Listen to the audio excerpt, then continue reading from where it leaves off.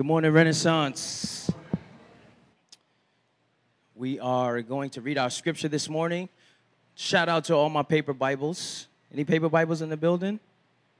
Yes. It's always one. Two. It's two. It's two today. If you don't have a paper Bible, your apps will suffice for now. But on the screens, we will have the scripture. We are reading from Esther chapter 3. Verses 8 through 11, and also chapter 4, verses 12 through 17, Listen to the word of the Lord. Then Haman said to King Xerxes, "There is a certain people dispersed among the peoples in all the provinces of your kingdom who keep themselves separate. Their customs are different from those of all other people, and they do not obey the king's laws. It is not the king's best interest to tolerate them. If it pleases the king, let a decree be issued to destroy them, and I will give 10,000 talents of silver to the king's administrators for the royal treasury." So the king took his signet ring from his finger and gave it to Haman, son of Hammedatha, the Agagite, the enemy of the law, the Jews. "Keep the money," the king said to Haman, "and do with the people as you please." When Esther's words were reported to Mordecai, he sent back this answer: "Do not think that because you are in the king's house, you are alone of all the Jews will escape. For if you remain silent at this time, relief and deliverance for the Jews will arise from another place, but you and your father's family will perish. And who knows but that you have come to your royal position for such a time as this?" Then Esther sent this reply to Mordecai: "Go, gather together all the Jews who are in Susa and fast for me. Do not eat or drink for 3 days, night or day. I and my attendants will fast as you do. When this is done, I will go to the king, even though it is against the law. And if I perish, I perish." So Mordecai went away and carried out all of Esther's instructions. Pray with me. Daddy, we thank you that you will open our ears to hear and our hearts to receive. In Jesus' name, amen. What's going on? My name is Jordan. I am one of the pastors here. Hey, I love a good story. I can't get enough of stories. Actually, I read a lot of books that have stories. I love watching a new series on Netflix with a story with a great plot. And whenever Netflix asks me, "Do you want to continue watching?" the answer is always yes, keep the party going. I love stories because they have a way of bringing you in ways that simply somebody telling you something wouldn't do to you. And as a matter of fact, all throughout Scripture, you see these amazing stories. So, hey, if you're new here or if it's your first time back in a long time, you have picked an amazing time to come to Renaissance, because for the next couple of weeks, we're going to be looking at biblical stories that you should know. These stories come out of Scripture, and depending on how many times you've been to Sunday school as a kid growing up, you may or may not have heard these, but they are going to be really, really powerful. All throughout Scripture, actually, you see this power of story. When Jesus wanted to convince people of a truth, when he wanted to get a truth across, Jesus oftentimes did it through a story. See, it's one thing to give somebody the equation for water, to say it's H2O. It's another thing to pour a cup of water on their head. And stories have a way of bringing us along with them. Stories have a way of putting us in the position of the person that's experiencing what's going on in a really powerful way. When Jesus wanted to talk about God's love, for example, he didn't say, "Yo, you know what? God is like a really good dad that's not really mad at his kids." He could have just said that truth, but instead he told a story.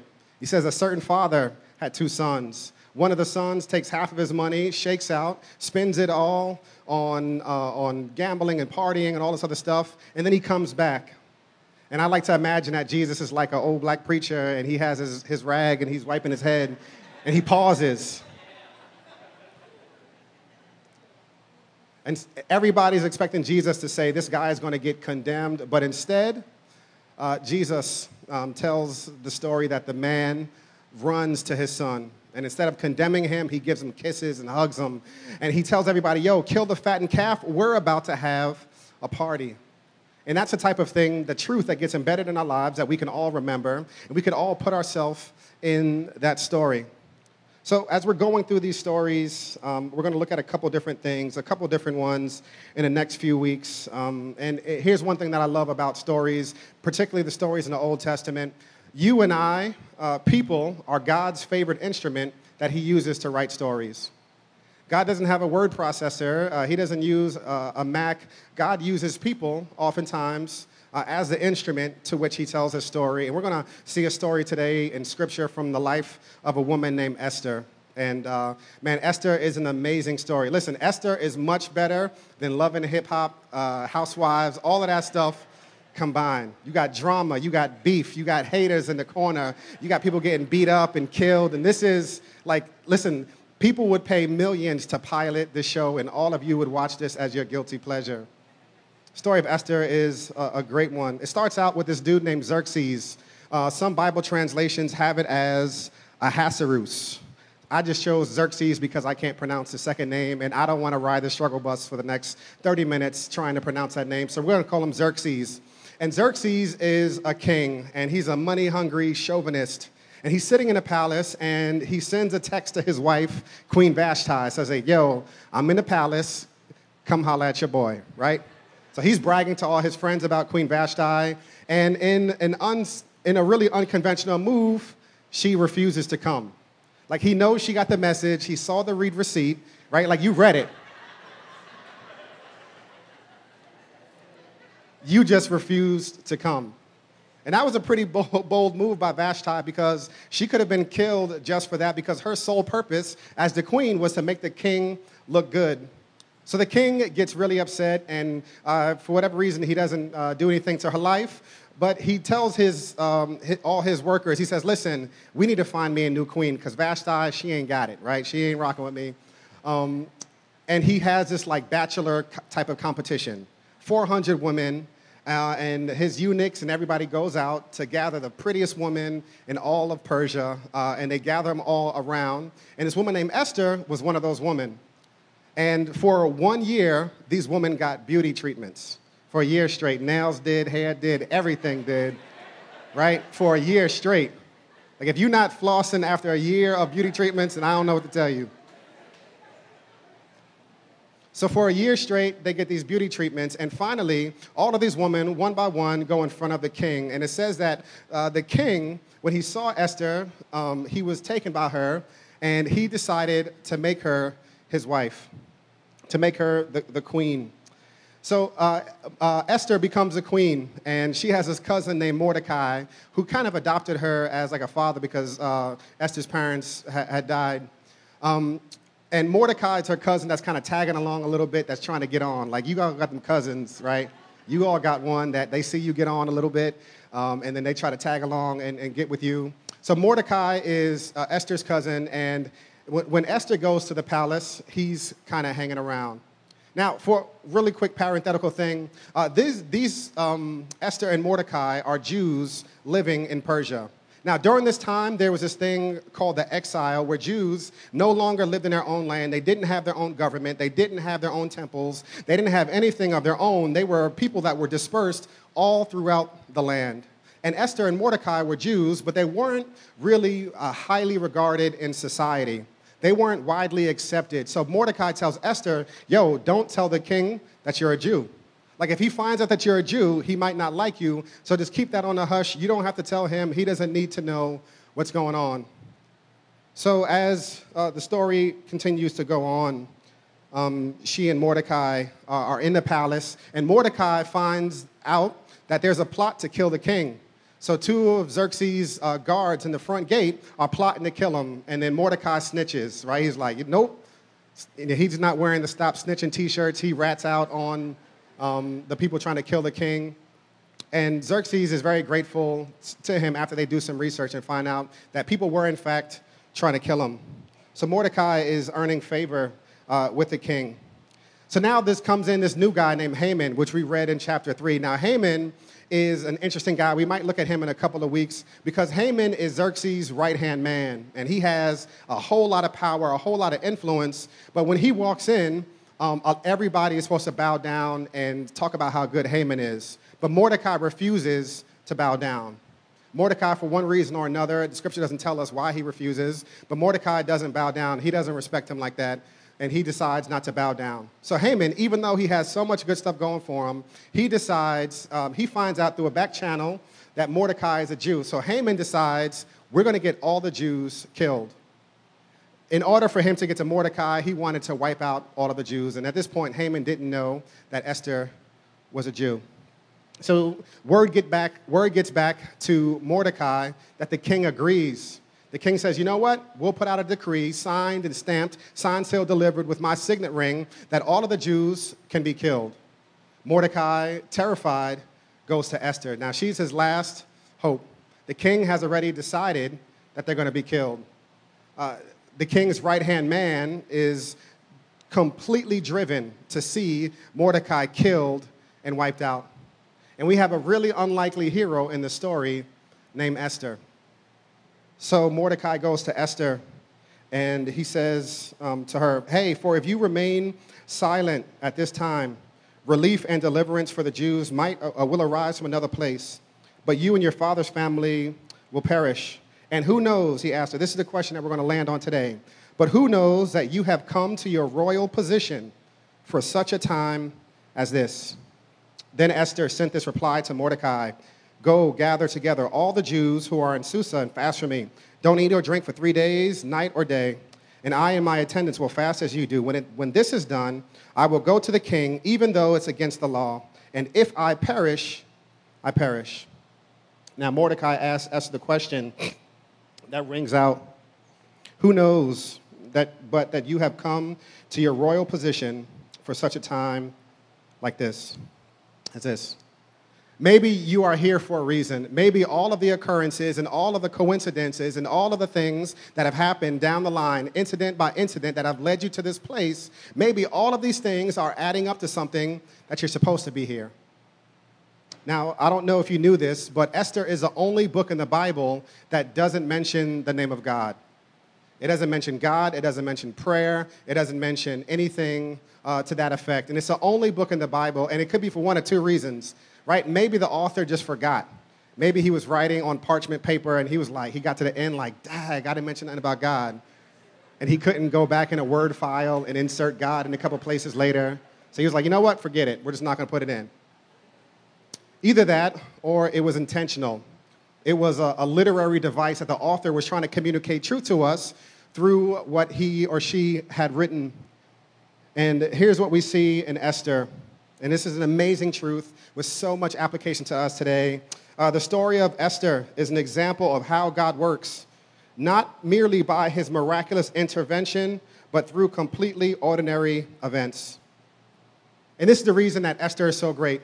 Not because you see God doing some miraculous thing where, fire comes down from heaven, or it's just some amazing story that makes you say, oh, wow, man, I wish God would do something like that in my life. Esther is a story about God doing really amazing things, not in some spectacular event, but that God is faithful to his word in a really ordinary way. Not through a miracle, but through ordinary events and through ordinary people. See, if you were to go back and study Esther, read the book some more, you'll see that Esther was not an exceptional superhero person. A lot of theologians contrast Esther to Daniel because when Daniel got to the king's palace, he refused to eat the food and he refused to go along with everything else. He wanted to maintain his religious purity, but Esther got there and it was all good. She was like, yo, we got bacon in there? All right, yo. What have we been waiting for? Esther is not a superstar. She's not a superhero. She's not someone that rises because she has done so many things right. It's actually a superficial king that just thinks that she's fine. And here's what Mordecai is asking her, hey, maybe you have come to this place for such a time like this. Maybe God has been working in your life, not through miraculous things that make everybody's jaw drop, but maybe God has been working in your life in really subtle ways, ordinary events, in ways that add up, that have put you in this place that you can do something great for God. I'm alive today, actually, because of God's intervention in my life, not some miraculous event where God healed me supernaturally, but because of a really ordinary time with an ordinary person. When I was younger, my family and I, we were living in Yonkers. Shout out to the 914. We in the building, y'all. There we go. We got 5 of us in here. We're deep. So I was a young kid. We were living in Yonkers, and my dad was going to go to a meeting one night. And he had been to these meetings 100 times before, but for whatever reason, that night, something just told him, you know what? Don't go to the meeting. Went through my bedtime routine, got a bath, and was getting ready for bed. And out of the blue, this never happened before, my lips turned blue, and I passed out. I was having a seizure. Now, let me give you some background. Had my father gone to the meeting, it would have just been me, my brother, who would have been like 6 at the time, and my mother. Now, my mother has a lot of qualities and gifts. She's brilliant. She's caring. She's loving. She's beautiful. She is a lot of things. But calm under pressure...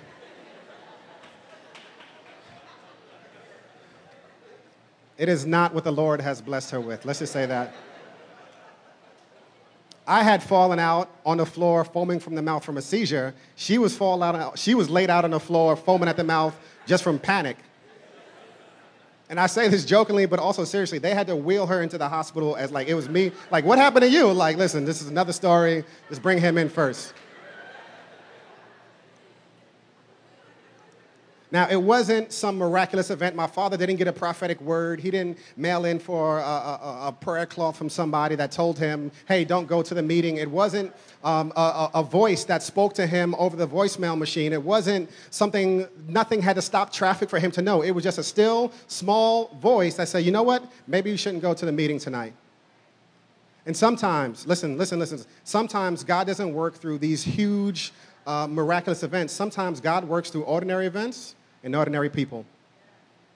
And here's where we see in this scripture that God is always at work in spite of appearances.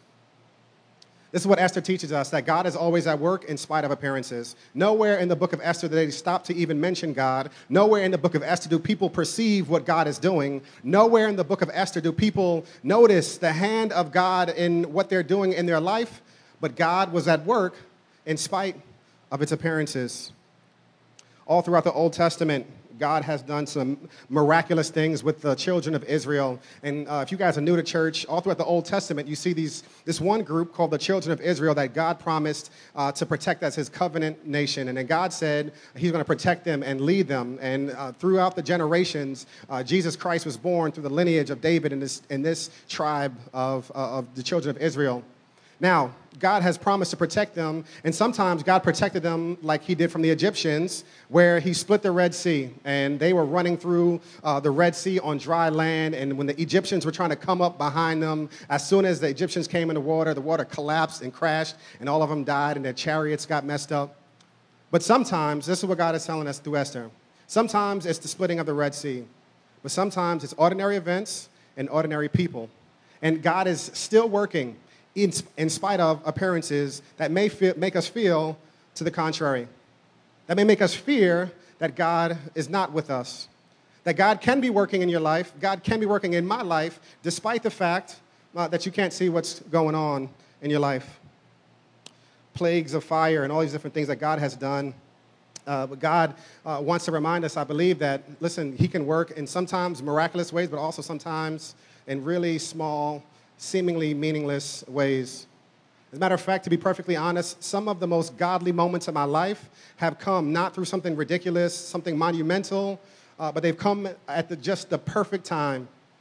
I remember months into the church plant process, I was so discouraged. I was just beating myself up like, man, I'm not a good leader. I don't know how to do leadership team and development, and I don't know what we're going to do with the meeting space. And I was just really beating myself up over and over and over again. I was just down. And seemingly out of nowhere, somebody sent me an email to encourage me. And they just said some of the things that I needed to hear. And I sat in front of my computer, and I cried. And I knew that God was with me. Again, not because somebody wrote me a check for 100 G's. I would have taken that, but because of an ordinary person doing an ordinary event at the perfect timing. Listen, God is at work despite its appearances.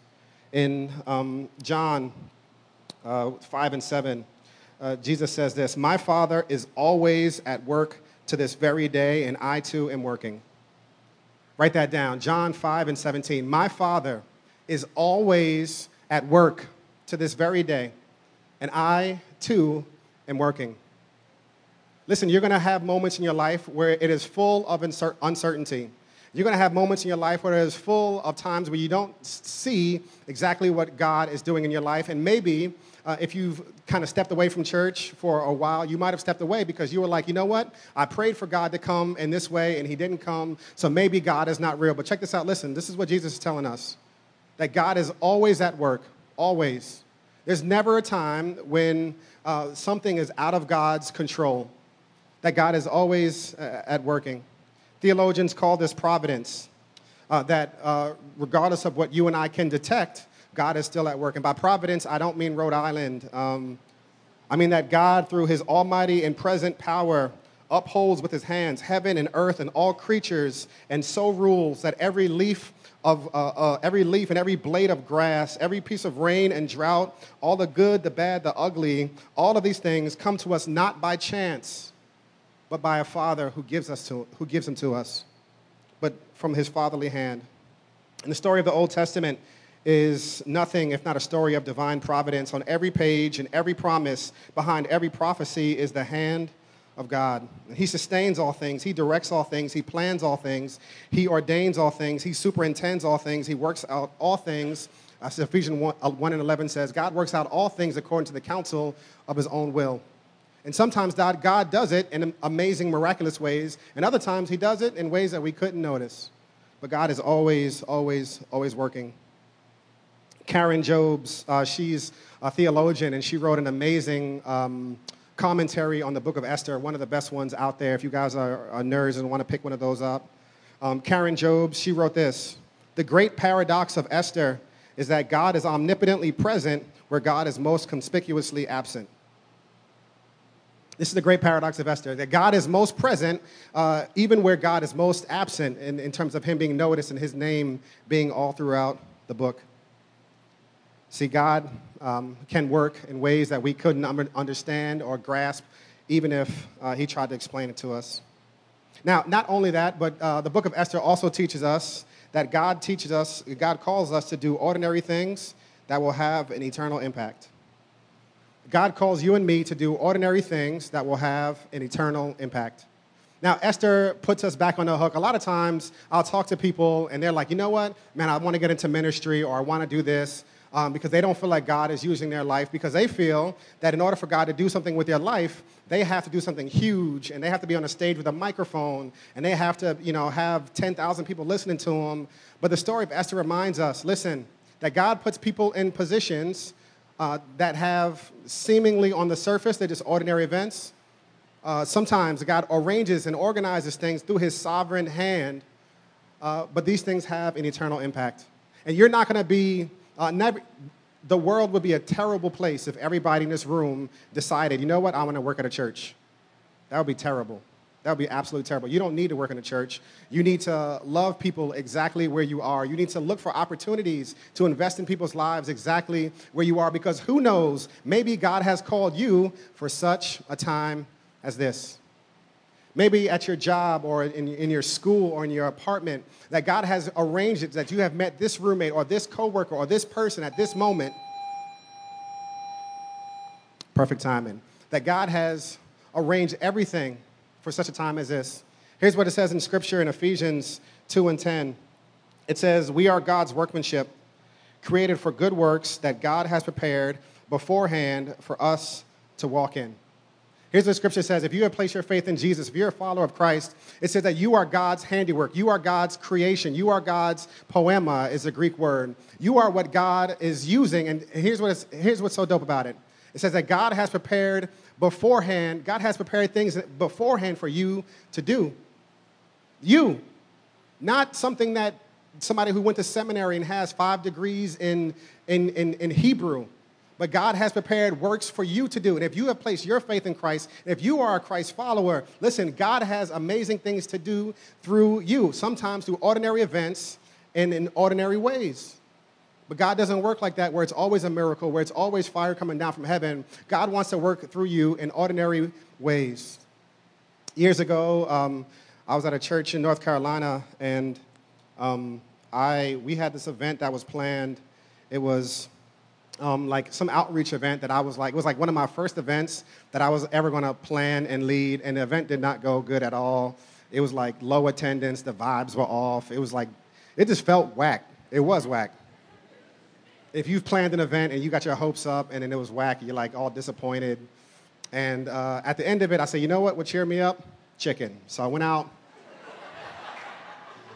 I was going to go to KFC. I don't know why I didn't go to Popeyes. Forgive me for going to KFC. But I was in the parking lot, and on my way into KFC, there was a dude that stopped me and said, hey, brother, you got a couple dollars. I'm just trying to get something to eat. And normally, I have a lot of different responses. I was like, you know what? I don't have nothing else to do. Yeah, come on, let's go grab something to eat. And we sat at the table. He told me his life story, and I was like, all right, whatever. I was feeling bad. It wasn't that I didn't care. I was just feeling really bad about what was going on. And it didn't feel like spectacular what I was doing. I was listening and just nodding my head like, okay, cool, man. So at the end of it, he said, hey, where do you go to church? And I told him where I went. Didn't give him like the address. And this was before we had like smartphones. So it wasn't like he could have just Googled it really easily. So I told him where the church was. And that next Sunday, he just showed up. And I was like, okay. And in the middle of service, this dude stands up and starts saying, I need to say something. I'm like, whoa, this dude is intense. Don't do that here, because if you do that, we'll tackle you and throw you out. But God is not going to use you in that way here. But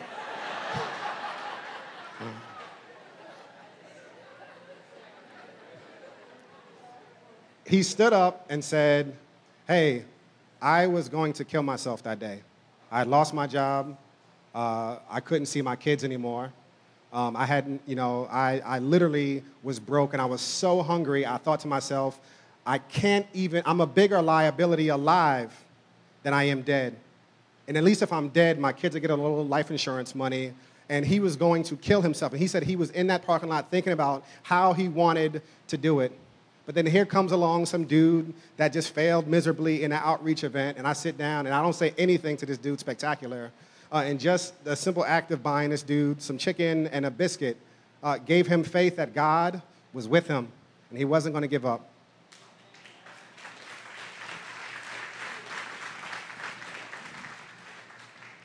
Hey, I've heard it said that the true test of living for Christ at this present moment is in the place where we happen to be, in whatever situation we find ourselves, are we looking for opportunities to serve God?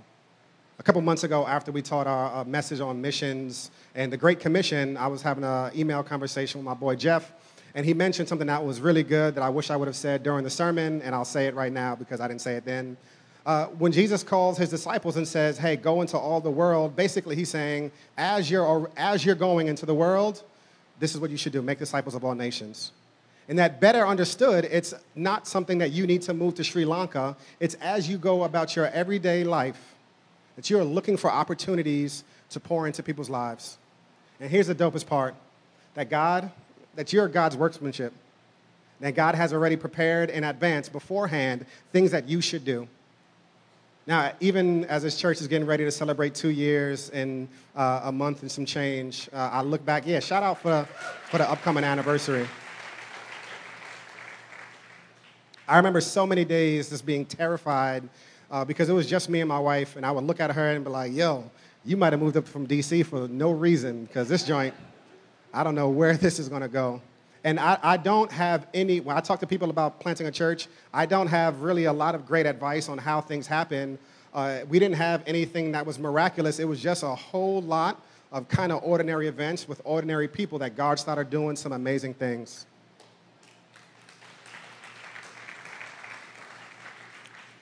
And I love Esther's response. So Mordecai gives her a challenge. Mordecai says, listen, you might be in a place right here exactly where you are for such a time as this. And I believe that God arranges times for all of us and people for all of us to interact with, that his will can get done. And here's her response, and this is one of the dopest responses in all of Scripture. She says, all right, you know what? If I perish, I perish. She was so willing to take a risk. And here's what I love about this church and people in this community is that you guys are willing to take risks. You guys are willing to take risks in entering into new things that you might not have ever done before. We're a diverse church, so a lot of stuff feels new, and it definitely feels different. But I really believe so sincerely that the more that we believe two things. One, that God really does have things prepared for us. And secondly, that God has our back. You and I will be willing to take more risks. Take risks with our finances. Take risks with our reputation. To take risks with our time, take risks with our relationships, that we would be the type of people that would be willing to take risks because we would be confident that God is with us and that God is for us and that God has created in advance good things for us to walk into. Now, Esther saved her people by doing two things, identification and mediation. So Esther walks into the king. So it was illegal for Esther to go to the king unless the king sent for her. So Esther says, you know what? I'm going to risk it, and if I die, I die. And she walks and goes to meet the king, and for the first time, she identifies as a Jew. No longer is this decree about them. If you continue this decree, it's going to kill me, your wife, as well. So because she identifies with them, she can mediate for them.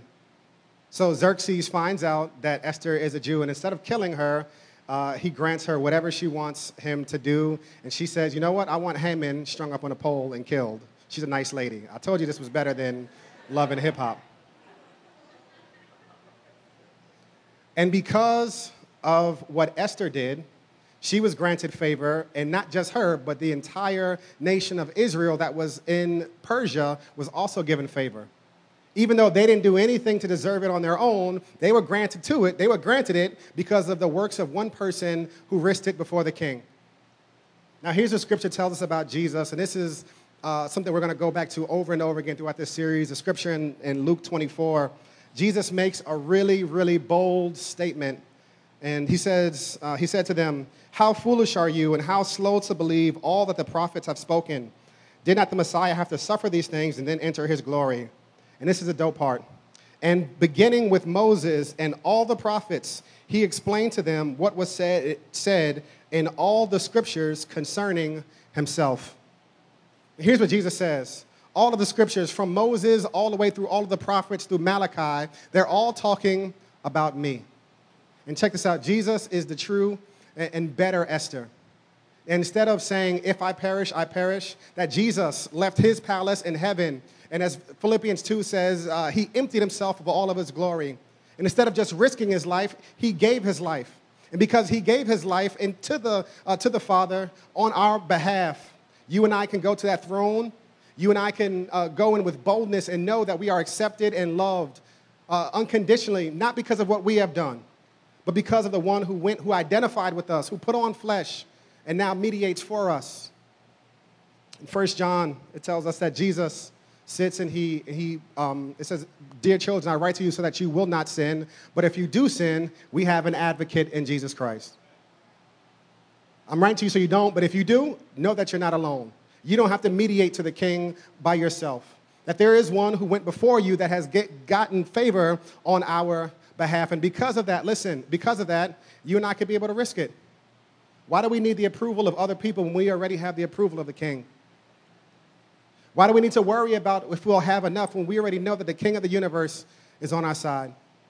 And here's what I run into every day, almost in my personal life. I struggle so much to just trust Jesus and Jesus alone as my righteousness. I want to look to all the good things I've done. I want to look to all of the things that I've said. I want to evaluate how great I've been as a husband, as a brother, as a father. I want to look at my record and see how good I've done. And I usually end that with nothing but anxiety and frustration that I could have done better. But check this out. Esther's a story which shows us that the entire nation got favor from the king, not because of what they've done. And they only had to rest on what Esther had done on their behalf. Now, the challenge for us as we live this thing called a gospel-centered life, to breathe in and to understand what it is that Jesus has actually done in our life. That you're not going to be the type of person that goes out of your way, that risks anything if you're still trying to earn it all on your own. But if Jesus Christ has fully satisfied your debt on your behalf, then we can risk it because there's nothing to lose. Then we can put our faith that we are his workmanship and that God has created good things for us to do, and we can go out and do it. Let me pray for us. Heavenly Father, I thank you that you have sent Jesus Christ on our behalf that both identifies with us and mediates for us. And we're not alone. God, we're not left to figure out life alone. And you have given us your Spirit as a deposit guaranteeing our inheritance. And your Spirit leads us. Father, I pray that you would give us eyes to see and ears to hear, opportunities that we can serve people. God, opportunities to work on your behalf that would make us fearless and that we wouldn't be worried about the outcome, but we'd be able to invest and go out. God, for those who are struggling to feel your presence, for those who are struggling to feel that you're active in their lives, remind us that you're always working. We ask this in Jesus' name we pray. Amen.